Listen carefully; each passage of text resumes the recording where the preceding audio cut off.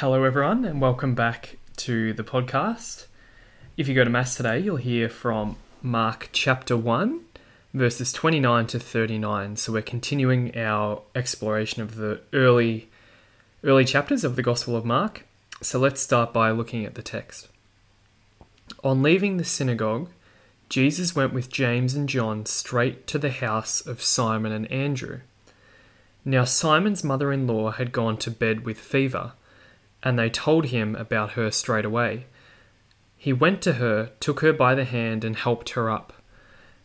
And the fever left her, and she began to wait on them. That evening, after sunset, they brought to him all who were sick and those who were possessed by devils. The whole town came crowding around the door, and he cured many who were suffering from diseases of one kind or another. He also cast out many devils, but he would not allow them to speak, because they knew who he was. In the morning, long before dawn, he got up and left the house, and went off to a lonely place and prayed there. Simon and his companions set out in search of him, and when they found him, they said, "Everybody is looking for you." He answered, "Let us go elsewhere to the neighboring country towns, so that I can preach there too, because that is why I came." And he went all through Galilee, preaching in their synagogues and casting out devils. Okay, so starting this passage here, verse 29, it says, on leaving the synagogue, or in a more literal translation, immediately he left the synagogue. There's that key mark word there, immediately. So this tells us that the incident we're about to hear about happened straight after the previous incident. Remember, in yesterday's exegesis, we looked at the demon-possessed man in the synagogue. So this happens straight after that. They leave the synagogue, and Jesus takes James and John straight to the house of Simon and Andrew. Now, at this stage, these are the only 4 apostles. Jesus hasn't found the other 8 yet. We just have these 4. Simon and Andrew live in Capernaum. So they're going to Simon and Andrew's family house. Archaeologists have actually found this house. I've seen it in Capernaum, and you can go there and look at it. It's quite incredible. They've set it up in such a way that you can look right into the actual house. They found it because there was a church built over the top of it fairly soon after the life of Jesus, and that's how they found the church. So this house, Peter's house, is made up of a cluster of small rooms made of rock, and then there's also a surrounding open courtyard for the extended family. So this is a house that was pretty big and hosted a largish family. And we're introduced in verse 30 to Simon's mother-in-law. So that tells us that Simon had a wife. If he had a mother-in-law, he had to have a wife, which we don't often think about because Peter doesn't talk about his wife much. Apparently, she also accompanied Peter on later missionary journeys. If you read 1 Corinthians chapter 9, verse 5, there's a reference there which strongly suggests that Peter did have a wife. And she's gone to bed with fever. Not gone to bed as in she's going to have a rest. She's bedridden. Probably caused by malaria. That's what most fevers were caused by. Or serious fevers were caused by malaria. So her life could be in danger here. So Peter and his brother tell Jesus about it, and straight away, so the word immediately appears there, he took her by the hand and helped her up. Notice there's no words spoken here. He just takes her by the hand and she gets up. In this case, it's just the physical touch of Jesus that brings about the healing.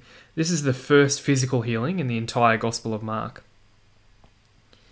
And as soon as that happens, she began to wait on them.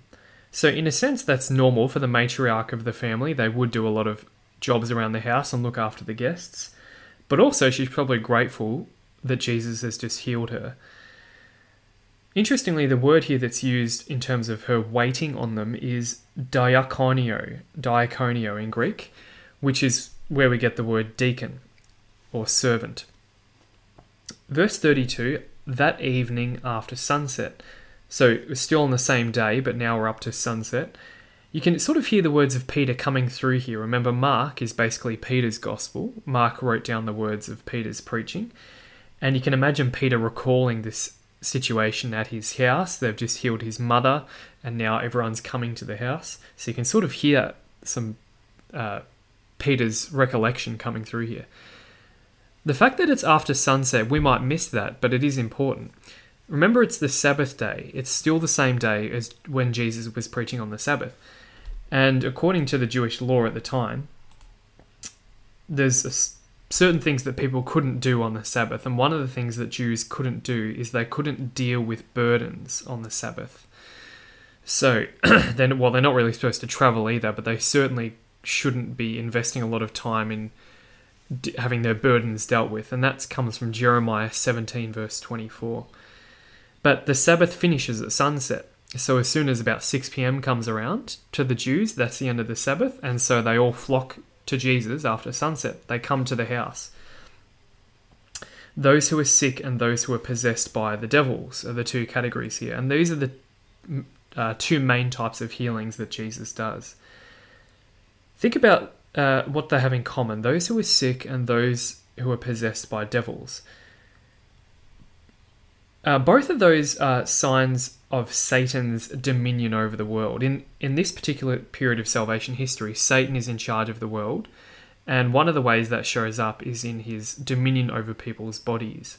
Now, that doesn't mean every sickness is demonic directly, but in a way, all illness is a result of Satan's influence on the world.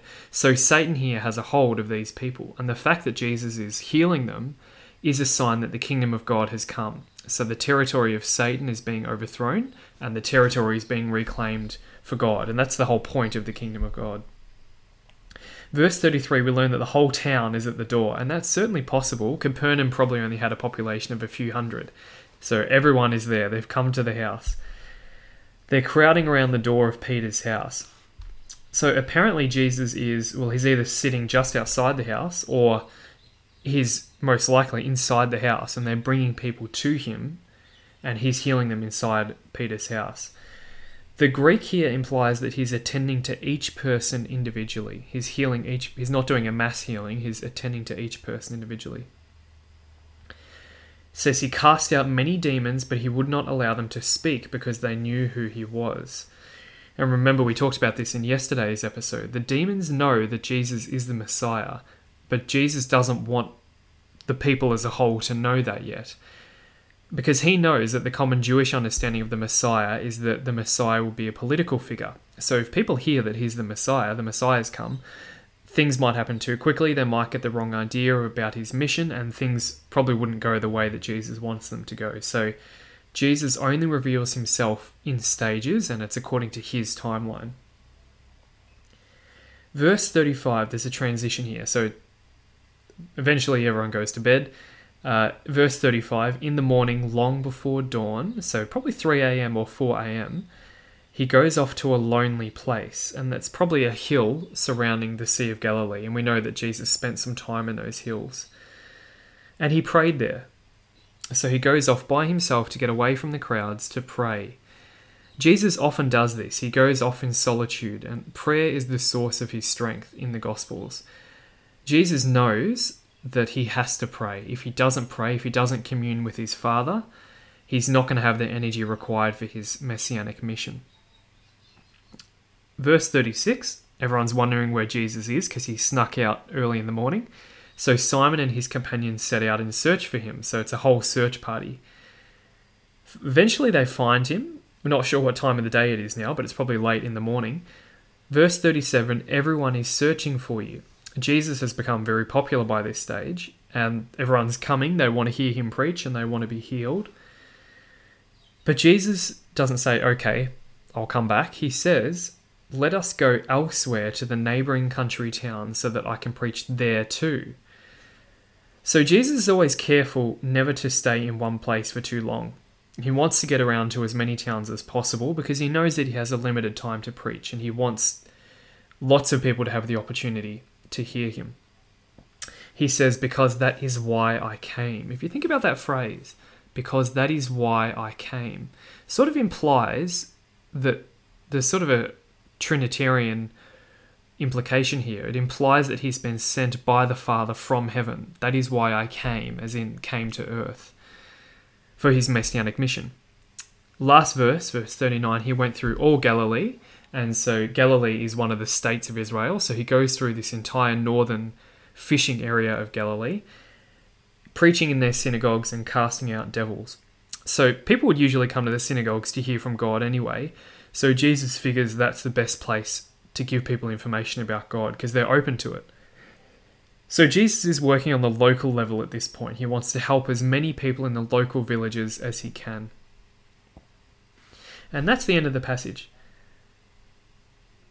So how does the Catholic Church develop teachings based on what we've heard here from Mark chapter 1, verse 29 to 39?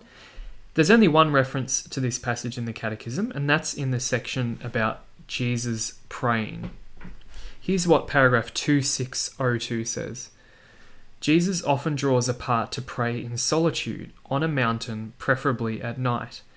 He includes all men in his prayer, for he has taken on humanity in his incarnation, and he offers them to the Father when he offers himself. Jesus, the Word who has become flesh, shares by his human prayer in all that his brethren experience. He sympathizes with their weaknesses in order to free them. It was for this that the Father sent him. His words and his works are the visible manifestation of his prayer in secret. So that's a really nice passage there, reminding us that Jesus prayed. He prayed a lot and he prayed in private, and that was the source of all of his strength. And that catechism passage references Mark chapter 1 here as one of the references. So that's our passage for today. Hopefully you learned something new, and we'll see you again tomorrow. Thanks for listening.